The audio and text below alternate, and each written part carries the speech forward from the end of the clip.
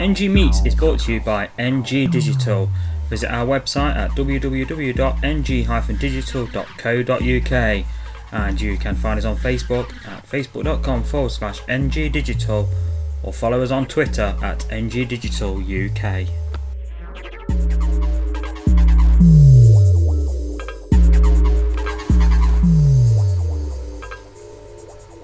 Hello and welcome to NG Meets. It's episode 3 in our series and we've got a fantastic show lined up for you this time round with a wonderful guest, and I'll have a bit more on that in a moment. First of all though, just to let you know, you can now check out all the NG Meets podcasts now and moving forward at Podbean, the podcasting network. Go to ngdigital.podbean.com and you can check out the shows there. They'll all be being added there.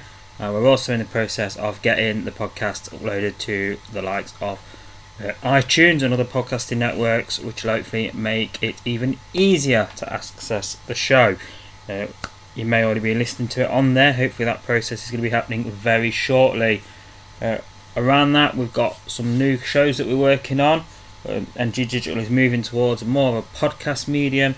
Got some great shows we're working on. We'll have more information on in the coming weeks. So, NG Meets, this week I had the chance to speak to the wonderful Lucy Kay. Now, you may remember Lucy was the runner-up in Britain's Got Talent back in 2014 when she performed an amazing rendition of the Pavarotti classic Nessun Dorma. Those of my age, football lovers will remember that from Italia 90.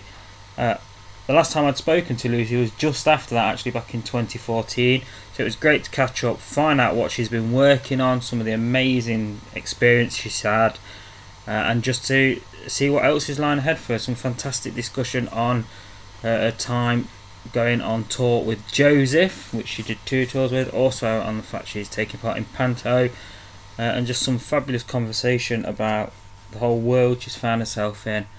And also we talked about some of the work Lucy does with regards to anti-bullying campaigns, something that was covered quite heavily during her time on Britain's Got Talent.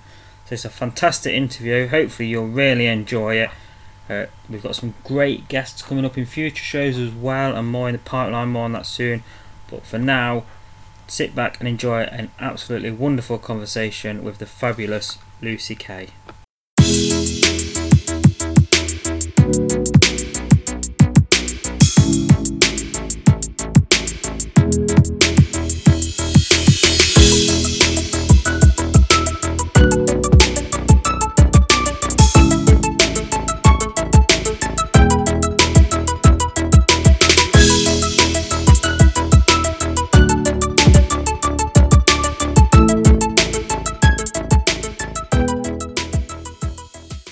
Obviously 3 years. I imagine for you it's been quite a whirlwind 3 years since then. Yeah, no it has. It's been a bit a whirlwind, you would say. Some things it seems like it was only yesterday, but then I've done quite a bit as well since then. So then you think, oh my gosh, has it really been 3 years since I first stepped out on stage on that show?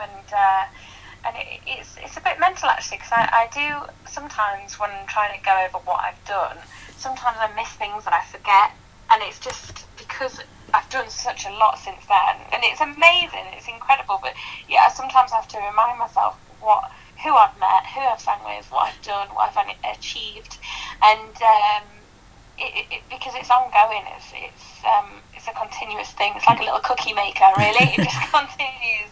So it's quite easy to get lost in all the moments that things that you've done. But yeah, it's a very pinch yourself moment. Yes, I can imagine. I imagine that you need, every so often, you just need to take sort of a few minutes to sit back and go, wow, and yeah. As you say, and sort of get your head around everything, because you say 3 years, it really isn't a long time, particularly when you have done so much. You're going from one thing to another. I guess you're not stopping much either. So yeah, that's been quite and I think that's why sometimes you can get lost in what you do, because you're so busy.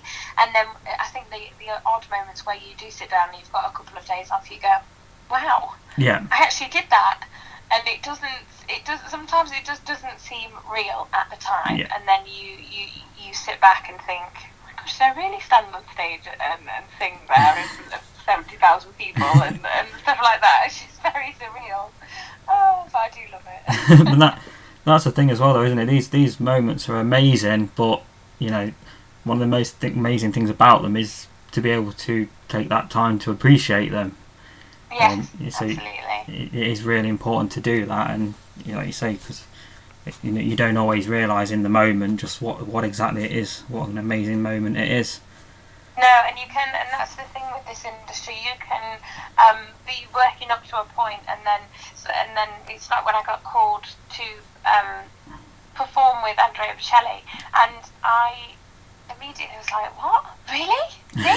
And then it came to the day, and you're so nervous, you're so focused on trying to sound good, and that you're not going, that you've learned everything, and that then you're meeting this person that you idolise, and it's basically like opera royalty for me, and then you're there, and it's just so surreal, but you are literally trying to stay as calm as you can and as collective as you can, and then sing in front of the O2 Arena in front of 20,000 people and deliver what you need to do, and then you go off stage and you think, oh my gosh, I want to do that again, I wish I could do it like this, and so sometimes it can kind of cloud the excitement as well, and the elation that you feel because you are wanting to smash like the best performance that you can out there. So then, because a lot is riding on it, and there's people that are reviewing what you're doing, and then also you're singing with someone that is insanely talented and so world famous, and you just you want to be on that level, really. So kind of you do get lost in that, really, and I mean, so you do have to try and make yourself, as grounded as you can, and also to remember who you are and where you've come from and how far you've come as well. Yeah, definitely. And I think as well, it's as exciting as it is and amazing as these experiences are, they're also, when you're on that stage, you are working. Yes. So you have got to be 100%. You can't stand there and get taken in by the massive crowds, or you're likely to sort of completely forget that you're the one that they're watching. And you'll crumble completely. Like the minute you start thinking about it is the minute that it can either overwhelm you and make you crumble, in a sense of you go, oh my gosh, this is too big for me, and make your nerves even worse, or it can kind of help you. So it's quite a fine line, I guess, of I think you've just got to keep focused and stick to a point and think about everything that you're doing, and not so much who's in the audience and who's filming you. And even though you've got a big camera in your face, if you know that this is being filmed, you have to try and shut that out. And I think from BGT that was very early on put to us that although there's cameras and there's judges and there's people in the audience, and there's going to be about 11 million people watching this program live, you have to take that out of the equation. And you're like, how do I take that out? How do I? It's not like I'm just standing in my bedroom singing. And so you have to really try and think like that. And I think it's easy to, at the time when I was a lot younger then, I let a lot get to me, and I let the nerves get to me as well. I mean, it doesn't particularly seem like that on some of the semi-final performance, but I was so nervous, and I felt physically sick, and you can sometimes let it take over you too much, and I've had to learn over the years to let it go, and to just and even if I do bugger up on stage, there's like a major I sing something wrong, or I just make up the words in Italian, just stick a few pasta names in there or something, then you just have to go with it. And because I can look back on the very first audition that I did for Britain's Got Talent, and I didn't, we were given a set song to sing, and I didn't really particularly like that song, and it was too low for me. And what you don't see on TV is that obviously Simon stopped that, and he said, this is a really bad audition, And so then that added to the emotion and the nervous factor that I had. And then I sang a song that was very risky, and I thought I wouldn't have to sing the whole song because we were briefed that they might not listen to the whole song. So I thought, I'll just go for this and they'll probably stop me. But they didn't, and they carried on and until the end. And there were some bits where I just forgot the lines, and I sang whatever just came to my mind. And they still stood up and they loved it. And for me, I was going, I can't believe I just did that on national TV, just sang the wrong words. And but then, you know, some people that, you know, they're just taken by the music and the sound rather than, you know, if they're avid opera listeners and fans, then they'll go, she just completely made that up and she ruined it. But for other people, they loved it. So you kind of have to go with the good and not so much with the negative, and just think, you know, we're a human, everyone fucks up from time to time, don't they? So I guess, you know, the judges on that show, they know what they're doing, and I think they know the difference between, I mean, if they spot them, as you say, but they know the difference between a good performer and a slip up and a bad. You know, there's a difference. You know, if you go on there and you're singing is tone deaf, effectively, then you've got a problem. But if you're just getting a couple of, because if the talent's there and the performance is there, then, you know, the lyrics and things be worked on. And as you say, there's no performer out there there's nobody in any walk of life that doesn't make mistakes. It's just, you know, some of us don't have, you know, 20 million people watching us.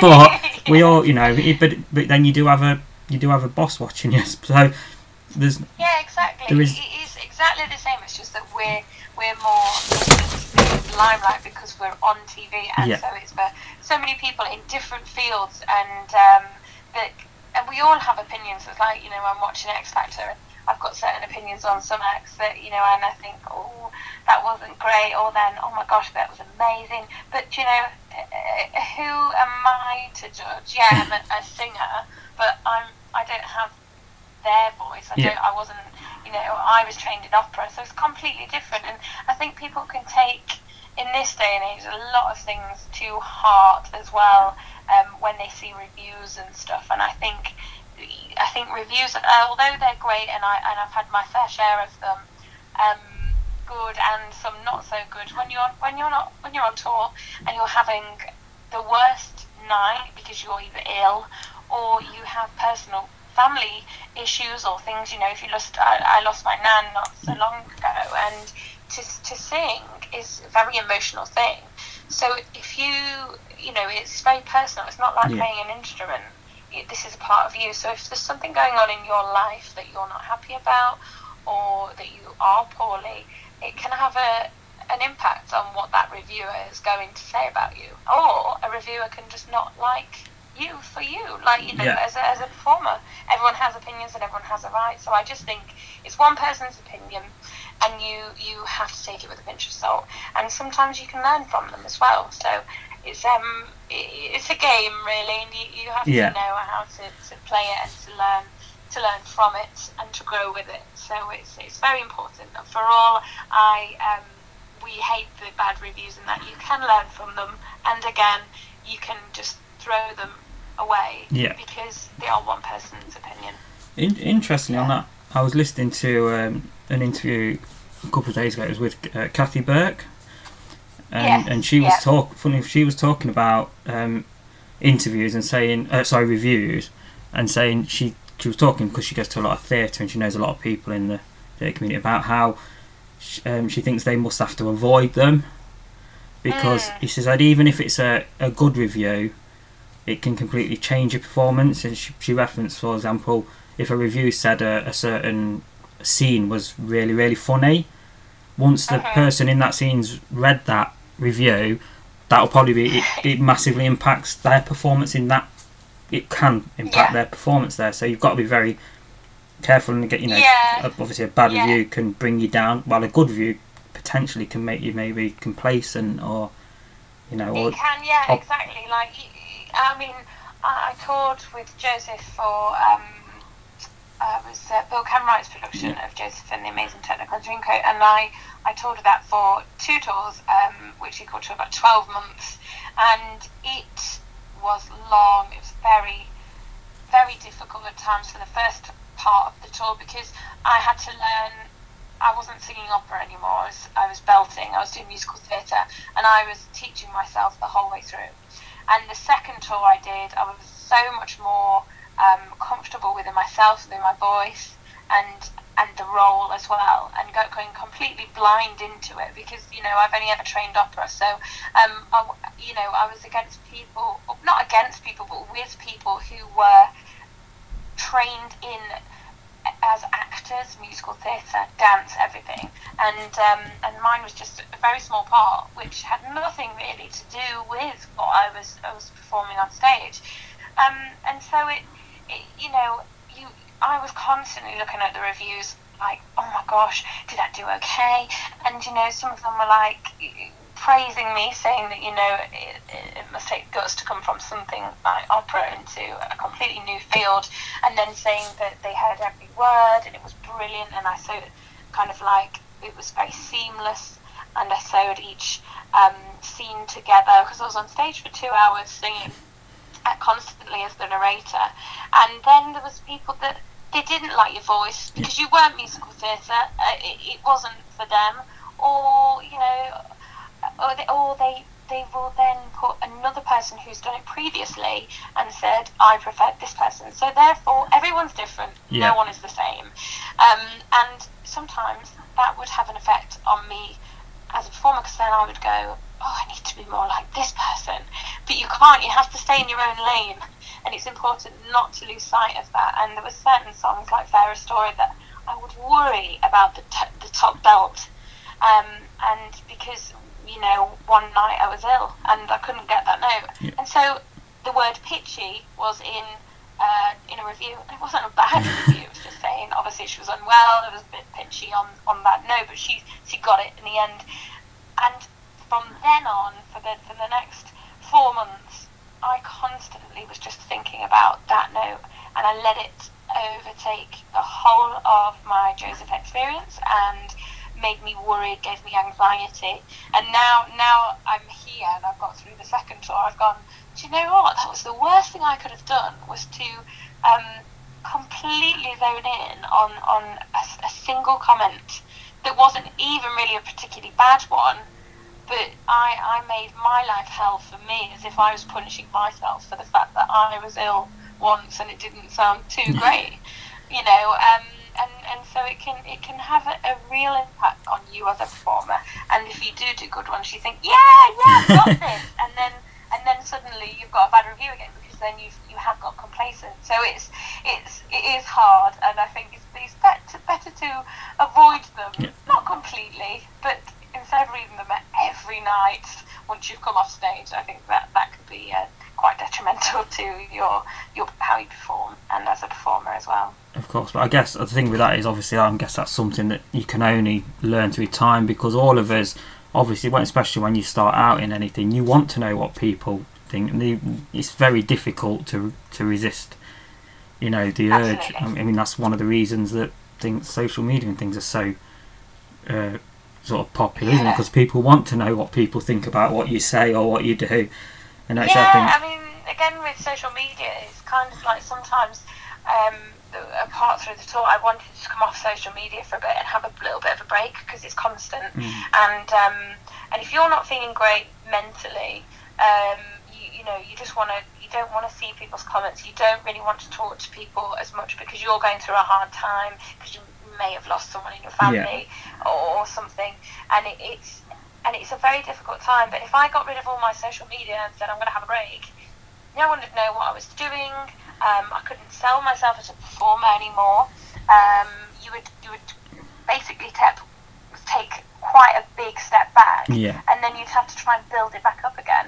So it's important for me to always keep my social media active and going, so people don't kind of forget you as an artist, and also to keep people informed on where your latest gig is and what you're doing next. And if they obviously want to buy tickets, then the ticket sales are linked to the photo or whatever. So it is important, but also it comes with its backlash of what people think to the performances. It's as you say. I mean, I've seen your sort of Twitter account, and you, like you said, you're quite often on there. You use it quite a lot, and you often, there's a lot of pictures of behind the scenes or events you go to and things like that.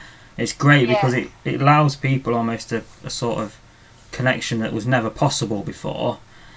Yes, absolutely. In some instances, and we see this in other areas, but I think there's an element that it also gives certain people an almost feeling like they almost own these celebrities and these people, as you can see from the backlash. And any time anyone does even the slightest, there's no, anyone does anything, even the mildest mistake, and the backlash can be so instant and so angry because everybody can attack them now, can't they? And I think that's the sad thing.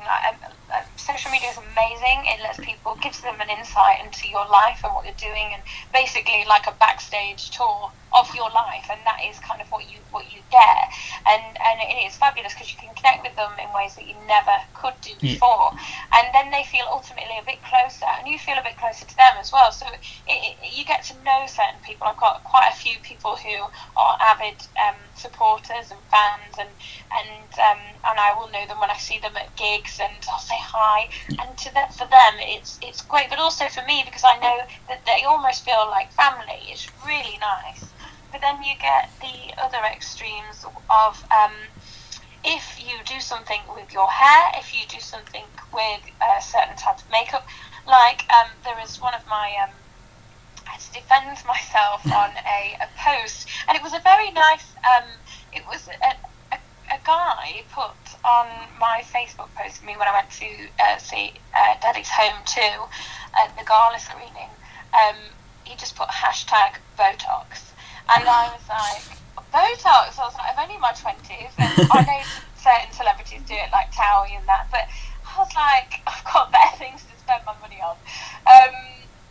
But I had to, I thought, I can't have that. And I looked at the photo and I thought, do you know what? I see what it means, but what I did was, I wasn't wearing my heavy makeup. Yeah. Now, I'm very kind of gothic in my looks, and in a sense of, I've always liked darker clothes, the dark eyeliner and the dark hair.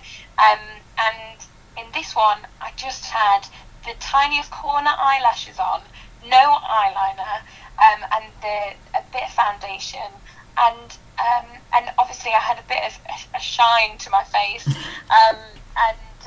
obviously the camera lights and everything, they emphasise that, that obviously where the lights are and what it's hitting.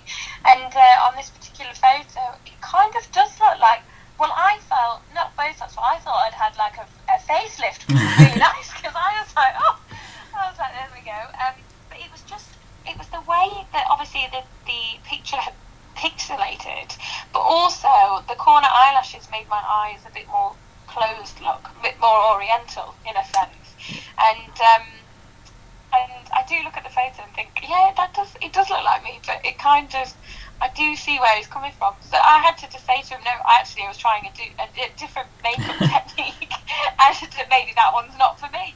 And because people have seen you in a different light then, and they've seen you wearing not as much makeup or something that enhances the corner of your eyes, which makes you look like you've had possibly a bit of work done, that it's kind of funny, because you learn what makeup you can use and what you can't, and what people like, and they like what they know. And it's like, I dyed my hair red once, and people were like, "Oh, you've lost that striking look," and all I wanted was to just a bit of fun, dye my hair a different colour, and but now it's just very difficult, because people have an opinion on what you look like, and if I lose like my weight fluctuates, and if I lose a bit of weight, people go, oh my gosh, she's on a diet, she's doing that celebrity diet. I'm like, I'm not. It's just I naturally fluctuate, and sometimes I get quite big, and then sometimes I don't. I get quite skinny,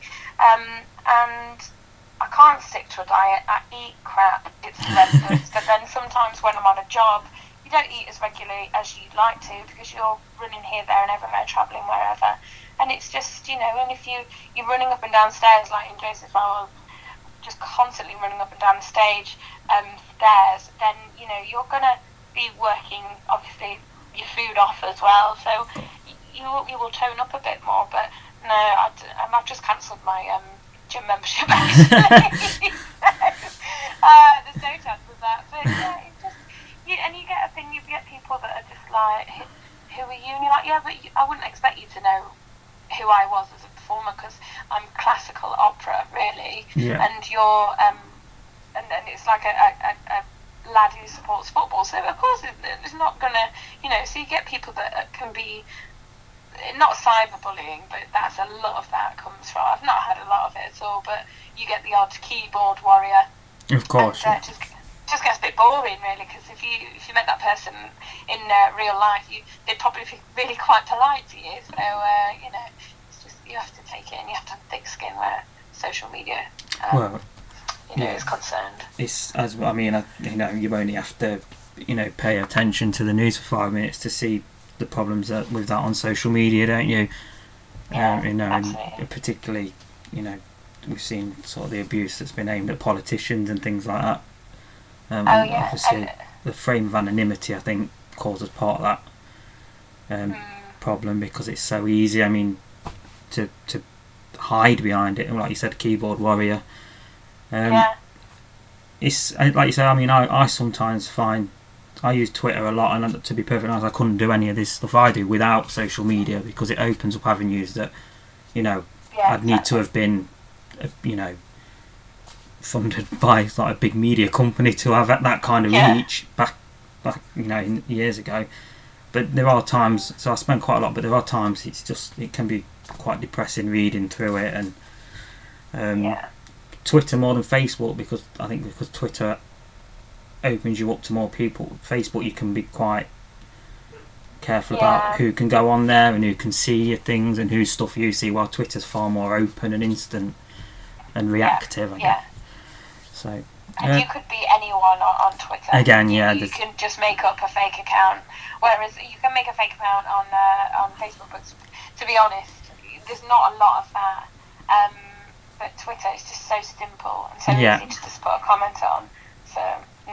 And now you can put twice as much in. Yeah, I know. Advantages and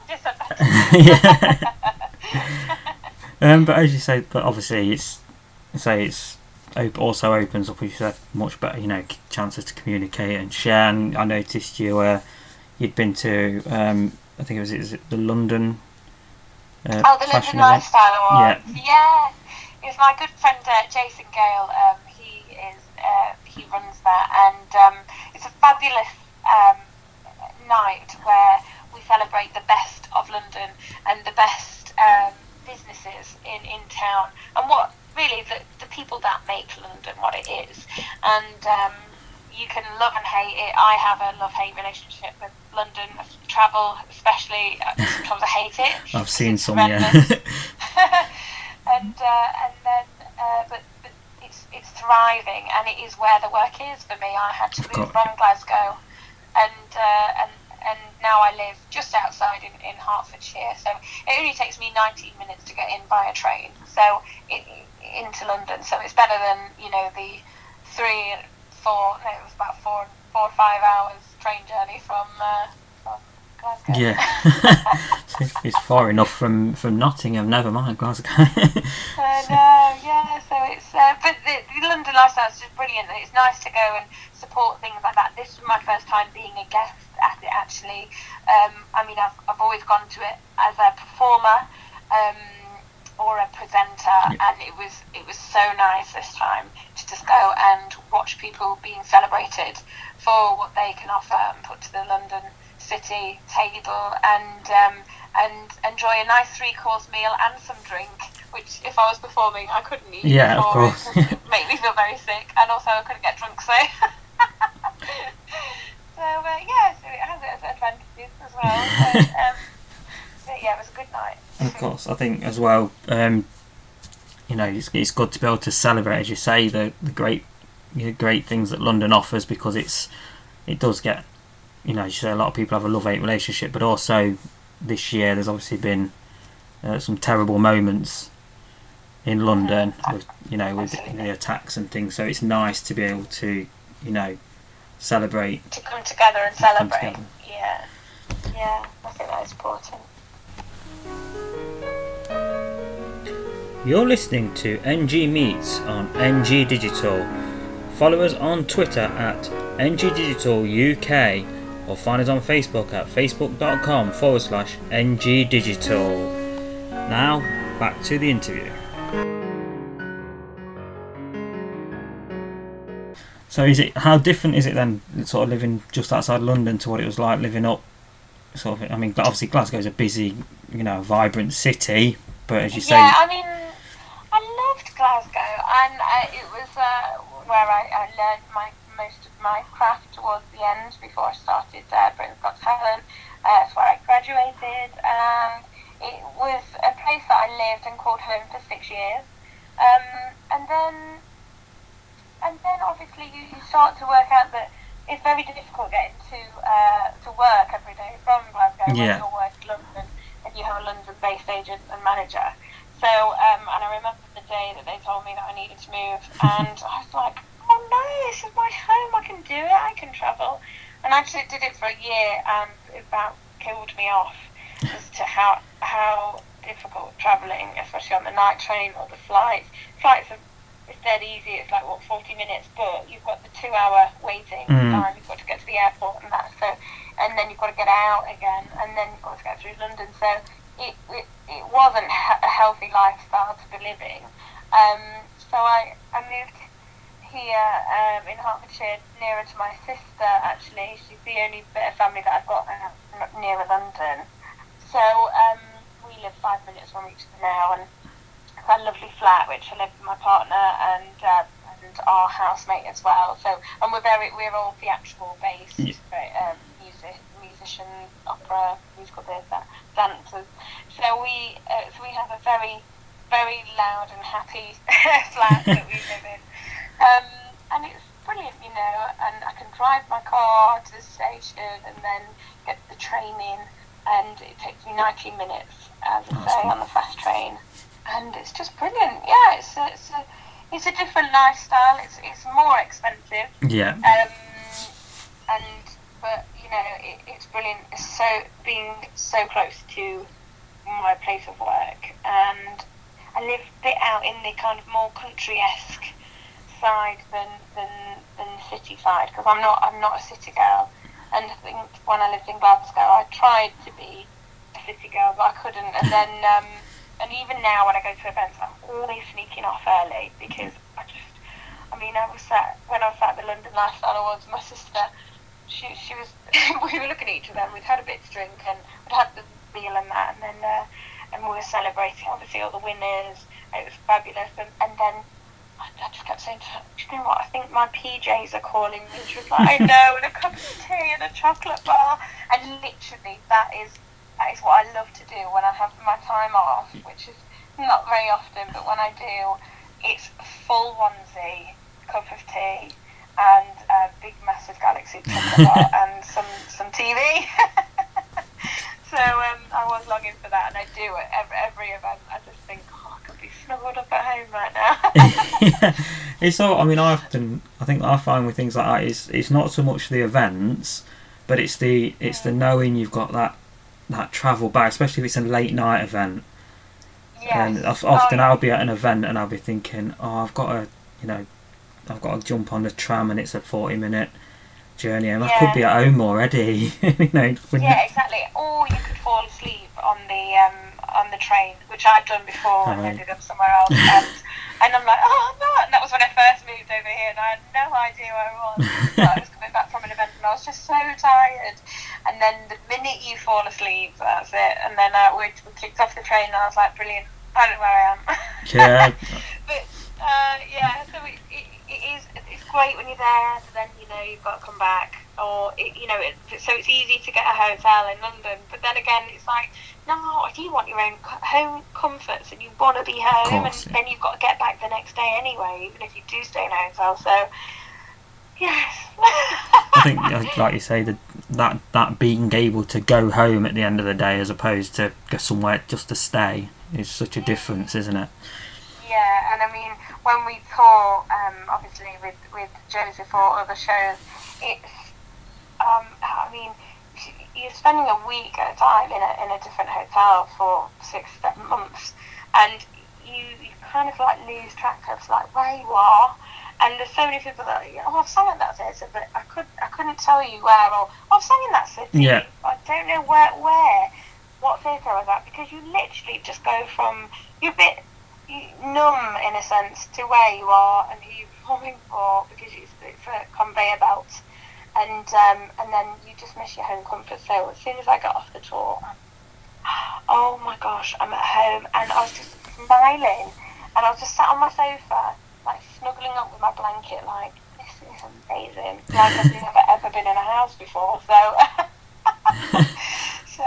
yeah, I do love it, and it's just nice to be back where your base is, even if it's just for a day. It's the best. I think it's the best medicine for a healthy heart and mind and soul. So, yeah. So you talking about that? You're starting, or you're about to start the panto again down in Poole, is it? Yes, it is. I'm not playing. I played Princess Jasmine last year, so I was Princess, which was very nice, very glamorous. Yeah. And then and I'm still going down the glamour route, but I'm going for a little bit more of a bigger spoken part, which is fairy godmother in Cinderella. I was offered Cinderella, but and they said, "Well, we can see you as quite a funky fairy," and I was like, "Absolutely!" And so I have my comical bits, and I open the show, and I'm there throughout the whole of it, which is quite different to some castings of Cinderella, where they'll just have the fairy godmother come on at a certain point, which is obviously when she makes the pumpkin into a carriage. But this time they've taken it a bit more and put me into the beginning, and I open the show, and then I'm there throughout the whole story, and I keep bobbing up here and there, and then the big transformation scene, and then in the end I run on in this really I can't say what it is, but a really extravagant outfit, which I'm really looking forward to. But I will have a blonde wig for this, so I'm very excited for the end of the show with my big reveal, which should be fun. And yeah, it's another part of my job which I absolutely adore, because you get to have so much fun on stage, and you can be a little bit naughty as well, because obviously you've got the adults there, which they find the humour, bit tongue-in-cheek humour, and then also if you forget your lines, it's okay because it's panto, and they expect that. And sometimes that's the funniest thing, when we do kind of corpse on stage, and you just lose your mind a bit, because you've done it so many times, and then one minute someone will say something, or you'll hear a noise, and it's just, you lose it. So it's brilliant, and it's Christmas time, so everyone's jolly, and then once you've sang the song about 10 million times, you hate them for the rest of the year. Oh yeah, I was wondering because obviously when you go on tour, you're performing a lot, and panto is a very intense. It's sort of like a month thing, but it's a lot, isn't it, in that month? Because it's a very British thing, the panto, that I think confuses a lot of other people. But it is like almost a Christmas institution, but it is all focused in those sort of 5-6 weeks around Christmas. But how do you keep yourself, so like you said, once you've done 3-4 weeks and you're going out and doing, how difficult is it to, or do you just have to keep yourself sane? Yeah.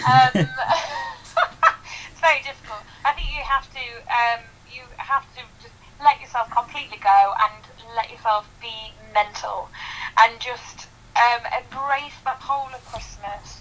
Embrace the songs that you're going to be singing over and over again. Last year, the opening show was Jess Glynn, Darling Hold My Hand, and every time I hear that on an advert, I turn it off, because I'm like, oh gosh. And it is not mind-numbing. But what you have to remember is that these children and families have not seen this of course. Before, and it's a new performance every time you do it, no matter how much you think, I'm going to go insane if I sing that anymore. I mean, I did 2 tours of Joseph, which were day in itself, singing the colours and the brothers' names over and over again, 10 shows a week, 3 on a Saturday. It's just obscene. And so you have to remember that these children have never seen you before. Yeah. They don't know that you're the fairy godmother yet, even though you do. And you go, oh, here we go again. They don't. So you have to make it so special each time you walk out on stage. And I think that's a sign of a good actor or actress, is that you can go out there and give that performance as if it was the first time they'd ever seen you. And I think that's very important. But I think, it's like a little family.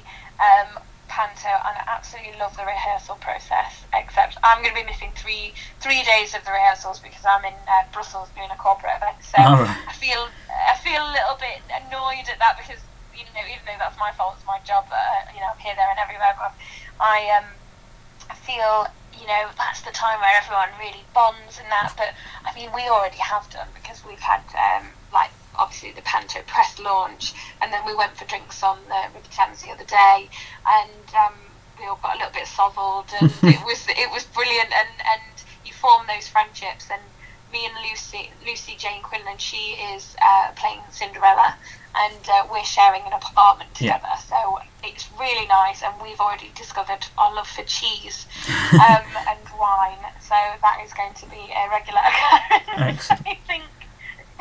Really? Yeah, so they're all great. Yeah.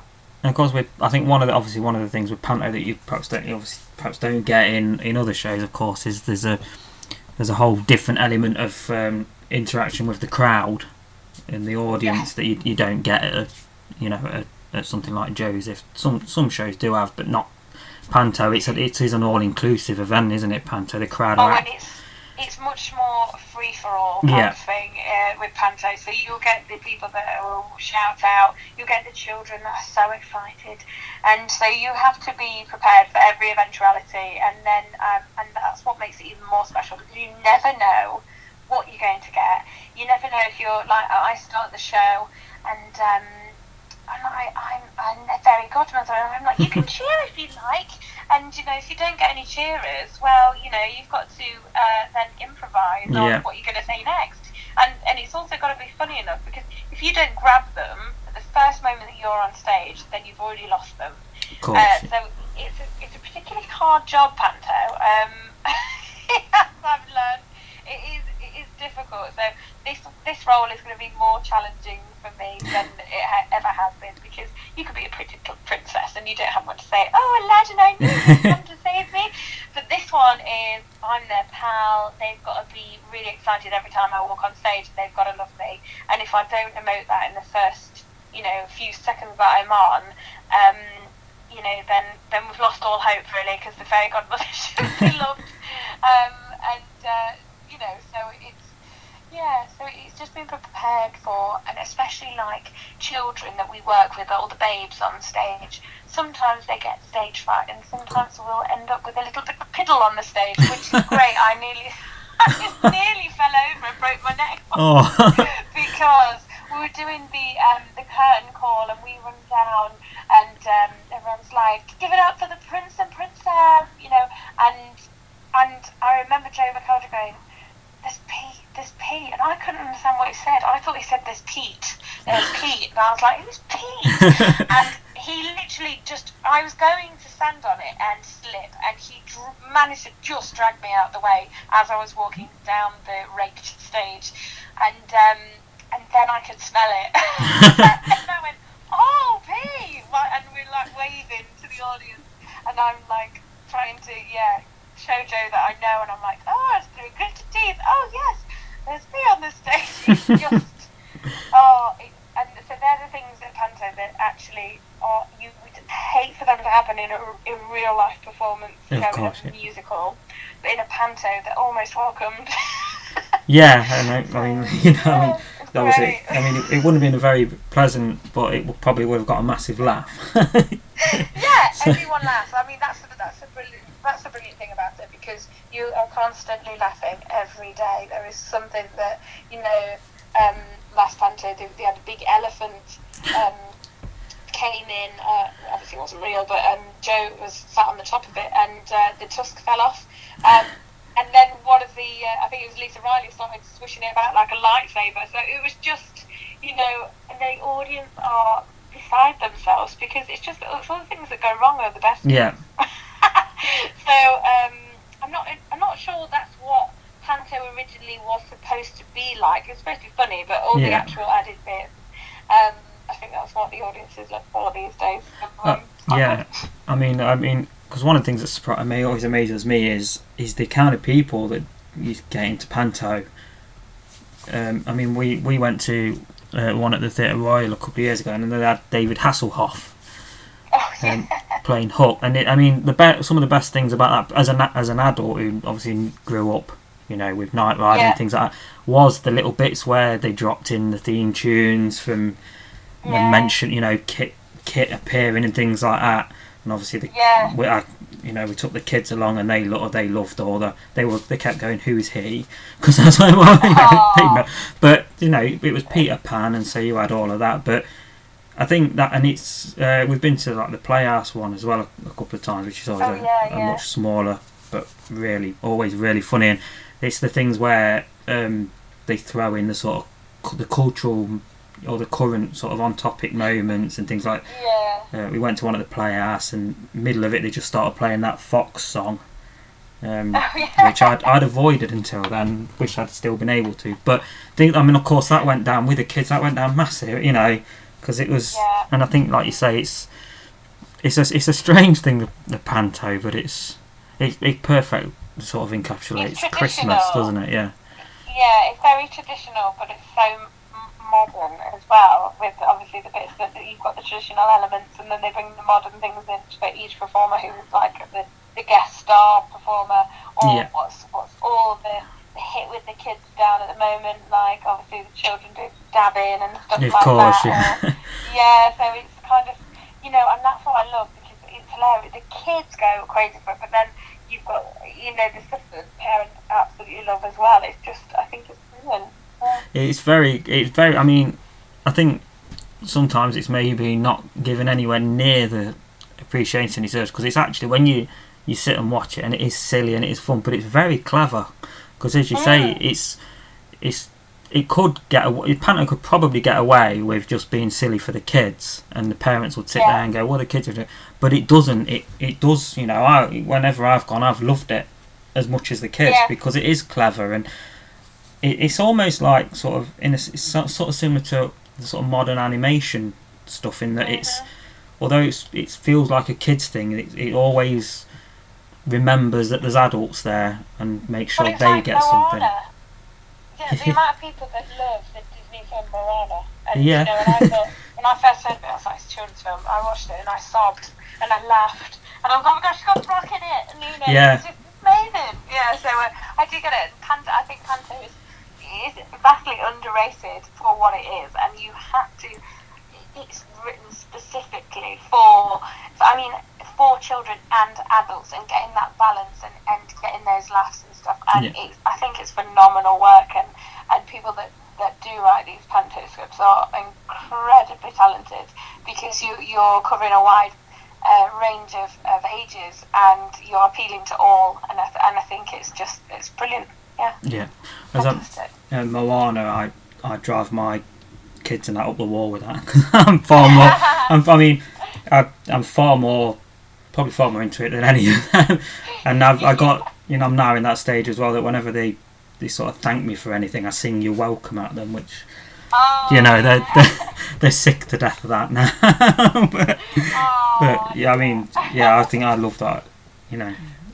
I'm a big fan of that. I'm a bit of a geek for The Rock anyway. I love his stuff. I love him. And having grown up, I grew up watching him in the wrestling as well. So I did as well when he was doing WWE and stuff. I loved that. So and then to see him going obviously into films and stuff, I loved him in The Mummy, and it's brilliant. So and he did all his sort of little Disney run, The Tooth Fairy. It was a strange one. I know. It's just, he's phenomenal. Yeah.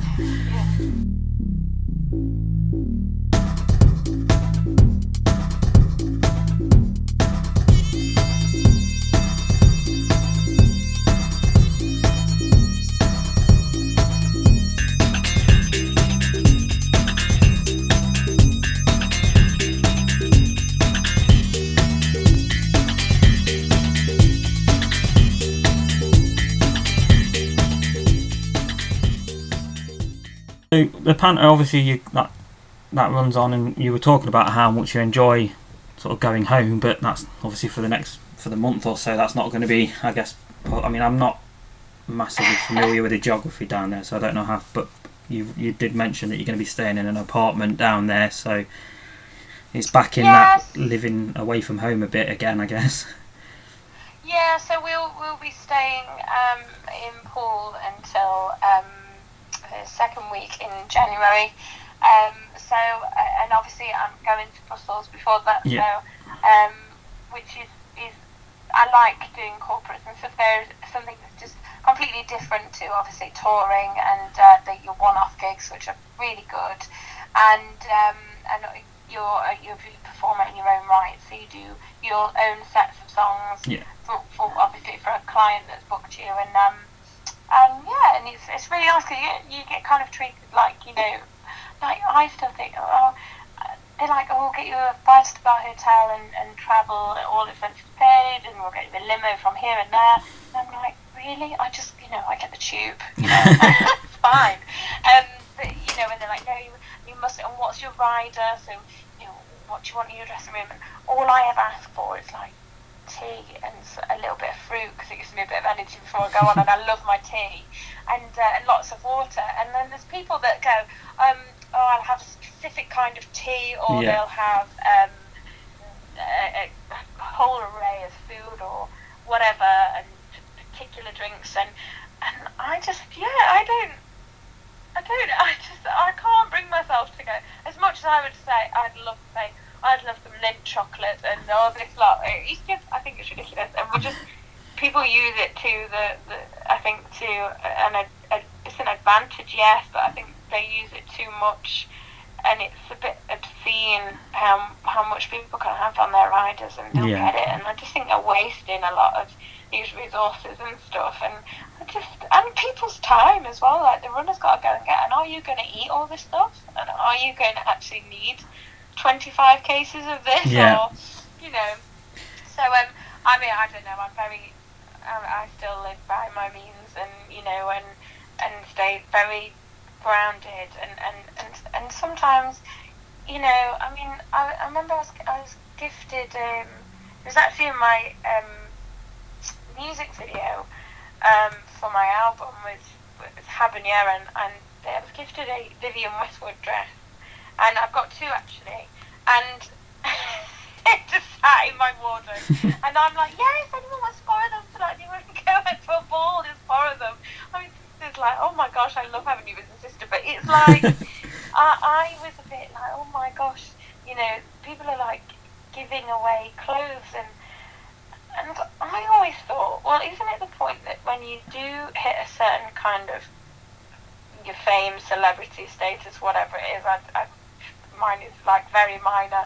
I'm like 1%, if that, of Beyonce. I can't imagine what she must ever feel like. But it's kind of. I used to just think, oh, now I'm earning the money. Now I can buy nice things like that.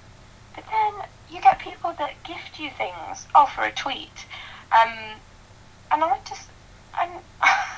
bit like, okay, is that it?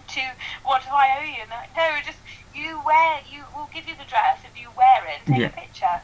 And I never knew that world existed until I went into Britain's Got Talent and came out the other side of it.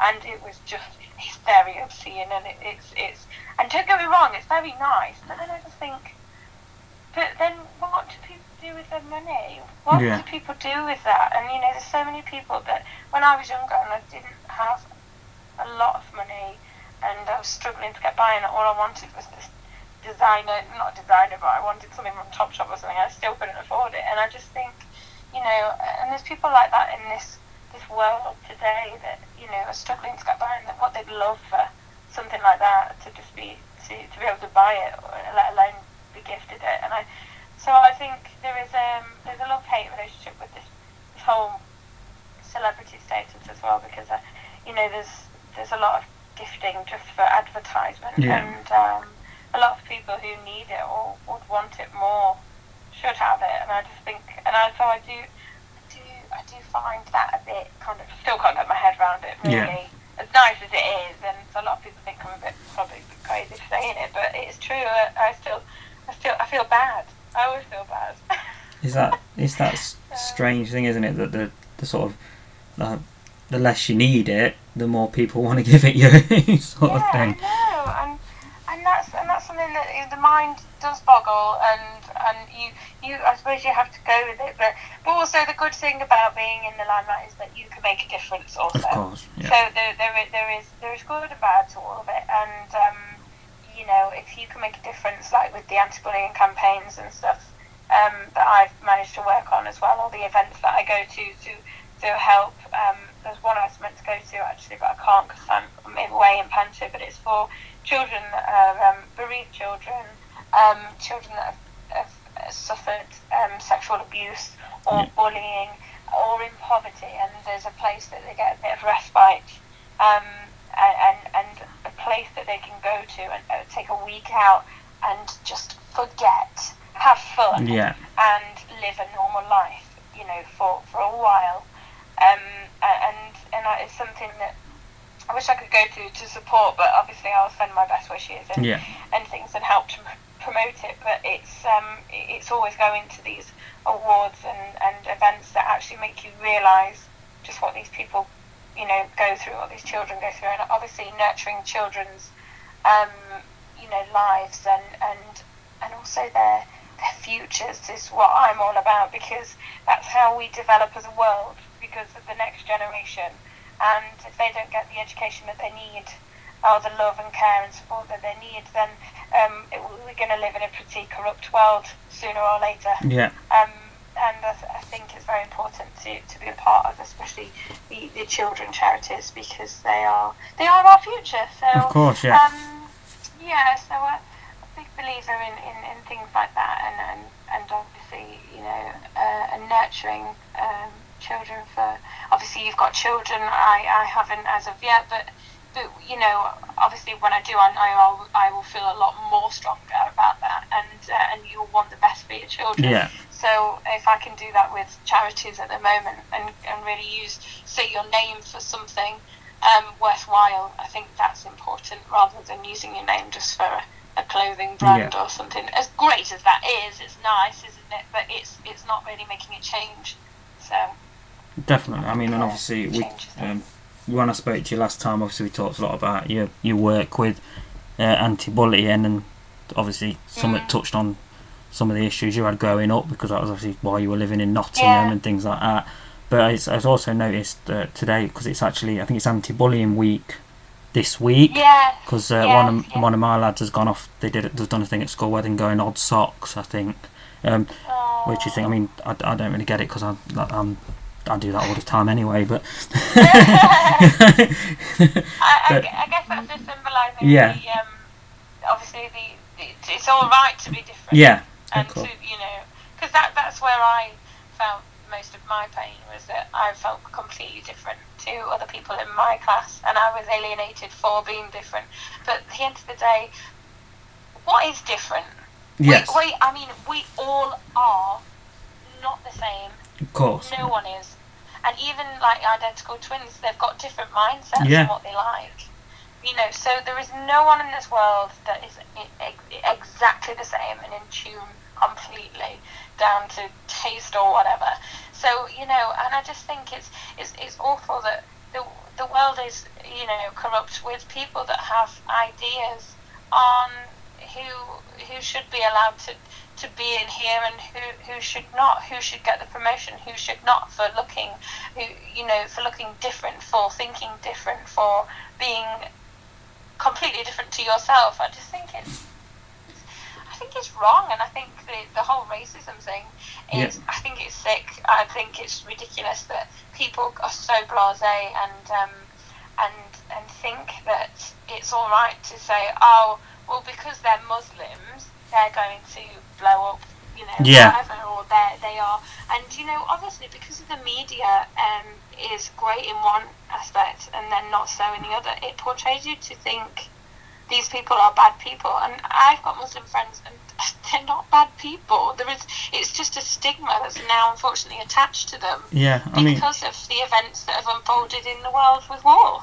it's no different to anything. There are bad people in every walk of life. There are good people in every walk of life, aren't they? And I think, and you talked about how much trouble you had at school because of, as you said, feeling different. But I think one of the things we have to remember with that as well is that the kids are getting that because that's what society's and not, which is I guess our responsibility as a whole. It's what we're setting. It's us that are setting the kids. That are saying this isn't okay. This is different. Because kids inherently when they start school, they don't have any of that, do they? They learn in that. As you say, a lot of it at the moment. Unfortunately, I think social media. Obviously, there's a lot of concern there about the impact that's having on children. It's like when we are born with nothing but love and need for others. We aren't born with hate in ourselves, and that is only what we live and learn about, and especially at school and or at home. And I find that a lot of things that I went through with bullying is that some of the people that bullied me wasn't because it was me that they disliked for a particular reason. Some were jealous, but there was also a lot of detrimental things back at home that was going off in their life, and that the only way that they could control or get that out was by controlling someone else and basically giving power to themselves by picking on the weakest.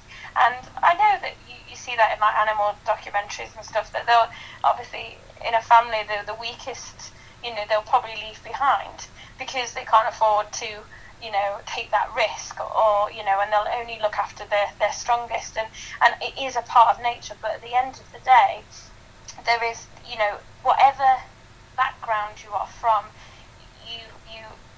you learn from.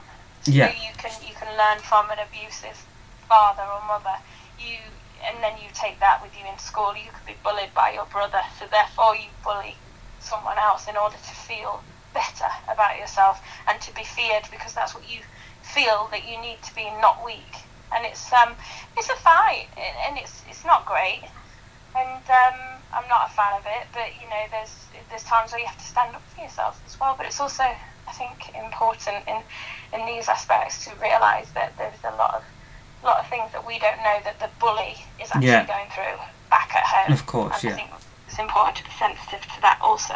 Yes, of course. And I think as well, one of the things I find is, and this particularly relates to where you've got children with disabilities and learning problems, is there's an aversion a lot of the time among parents. Kids will ask about things like that because kids are inquisitive, and so many times you'll hear someone. And I've got a son who's got Tourette syndrome, and it means he has a lot of tics and things like that. So when you're out and about, and people will ask, a child will ask the parent, and rather than trying to explain that, the parent will just sort of turn them away and say, "Oh no, don't look, don't."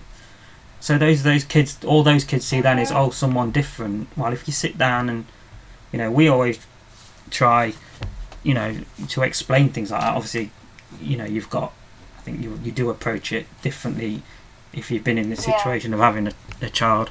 But even so, I think, and that's there's a sort of this fear about explaining things like that to children as if they can't understand it. But of course, then all they see is someone different, and they don't understand why that child is different. Exactly. And I think, and I think that because they don't understand, then they are completely compelled to think that that's completely different, and they don't understand anything about it. So then their judgment is based on that, and until you learn from it and you learn about it,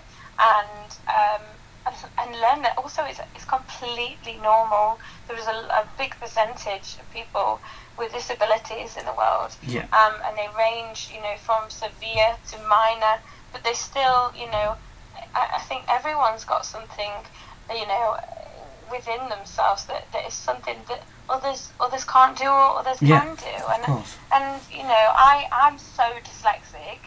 It's it drives me up the wall sometimes, and I had to have help at uni for that.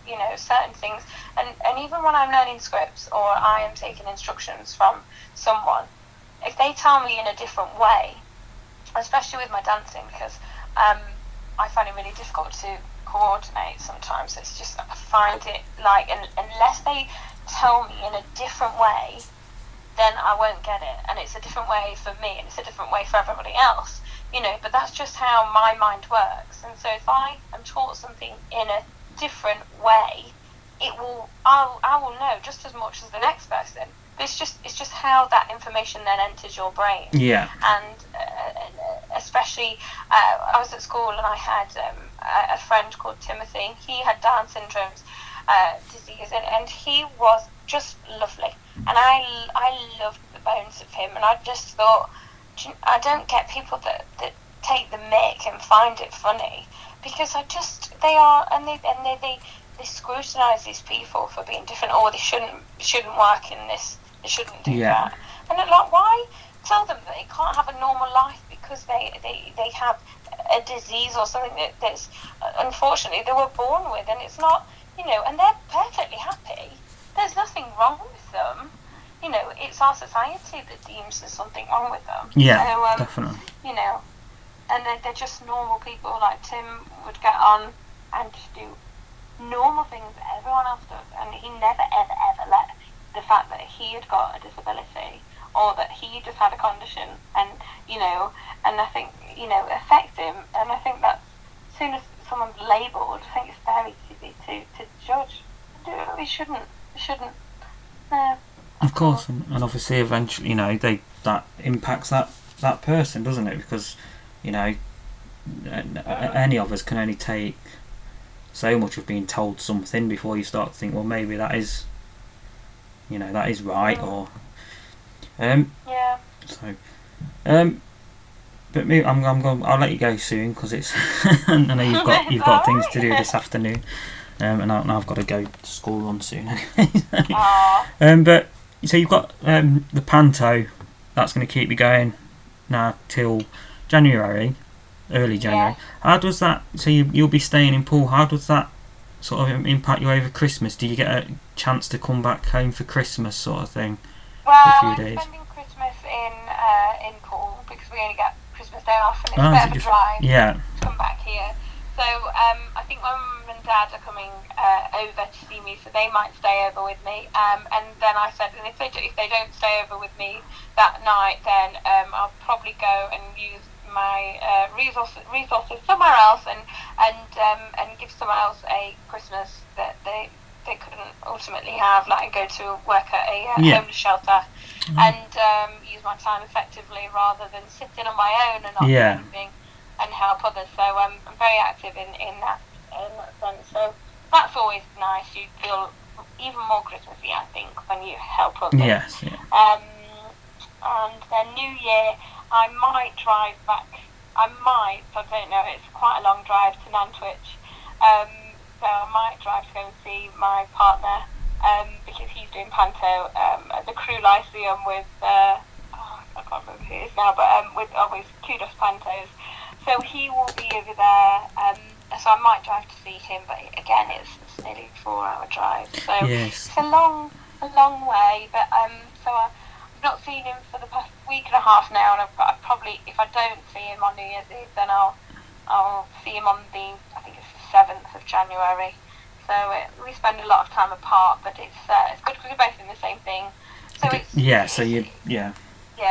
it's just sad because I don't really get to see my family at Christmas like I would usually, because we're very family oriented and we love spending Christmas all together. We've got quite a large family, so there's always about a gathering of over 20 people, so it's usually a big celebration. But obviously when I've got panto, it's more difficult if I'm not local. So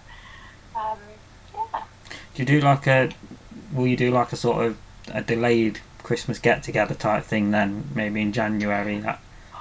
Well, everyone's doing Boxing Day, so I probably won't. I'll probably just have the rest of the Christmas presents after. So it's always fun, actually. I quite like it, but it's I don't know.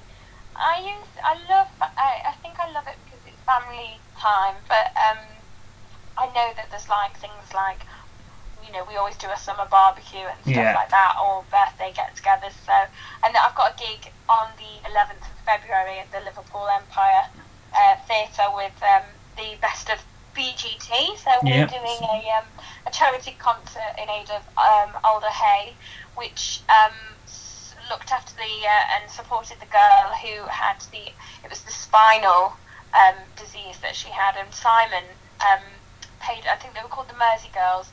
Simon paid for her to go and have a treatment and an operation in America.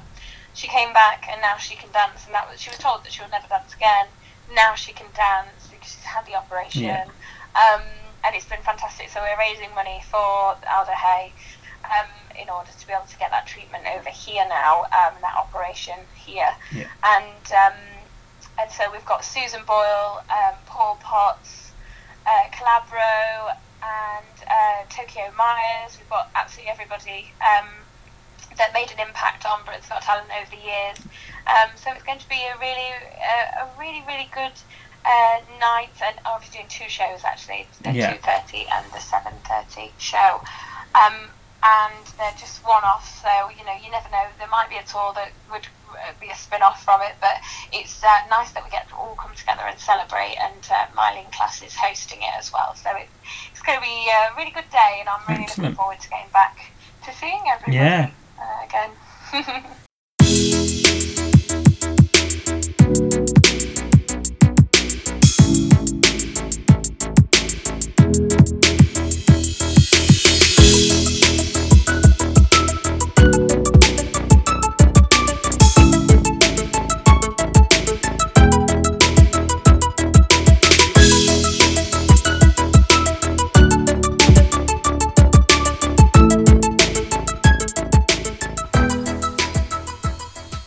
So there you go, a massive thanks to Lucy Kay for taking some time out of a very busy schedule to have a chat with us. I thought it was a really interesting interview, covered some fantastic topics, great to speak about, and it's always a bonus when there's a bit of mutual love for the rock thrown in. If you enjoyed that show, please get in touch, let us know what you think, any suggestions on guests and things going forward, any thoughts on today's show. I'd love to hear what you think about NG Meets as a whole. Got some great guests coming up. If you've not already listened, you can check out the previous shows with Royal Family co-writer and poet Henry Normal. That was episode 1, and episode 2 was Notts County's all-time record goal scorer Les Brad. Both fantastic shows, as was this one. Hope you really enjoyed it. We'll be back soon with another episode of NG Meets with more great guests. We'll be announcing them soon. We're just finalising dates and things to get them sorted. In the meantime, do get in touch. We're always on the lookout Fridays. We're also on the lookout anyone that's interested in getting involved in the world of podcasting. Drop us a line. You can get in touch with us.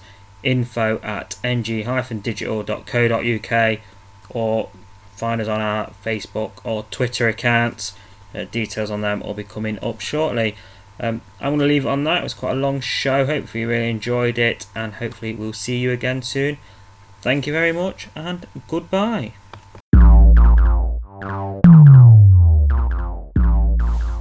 NG Meets is brought to you by NG Digital. Visit our website at www.ng-digital.co.uk, and you can find us on Facebook at facebook.com/NG Digital, or follow us on Twitter at NG Digital UK.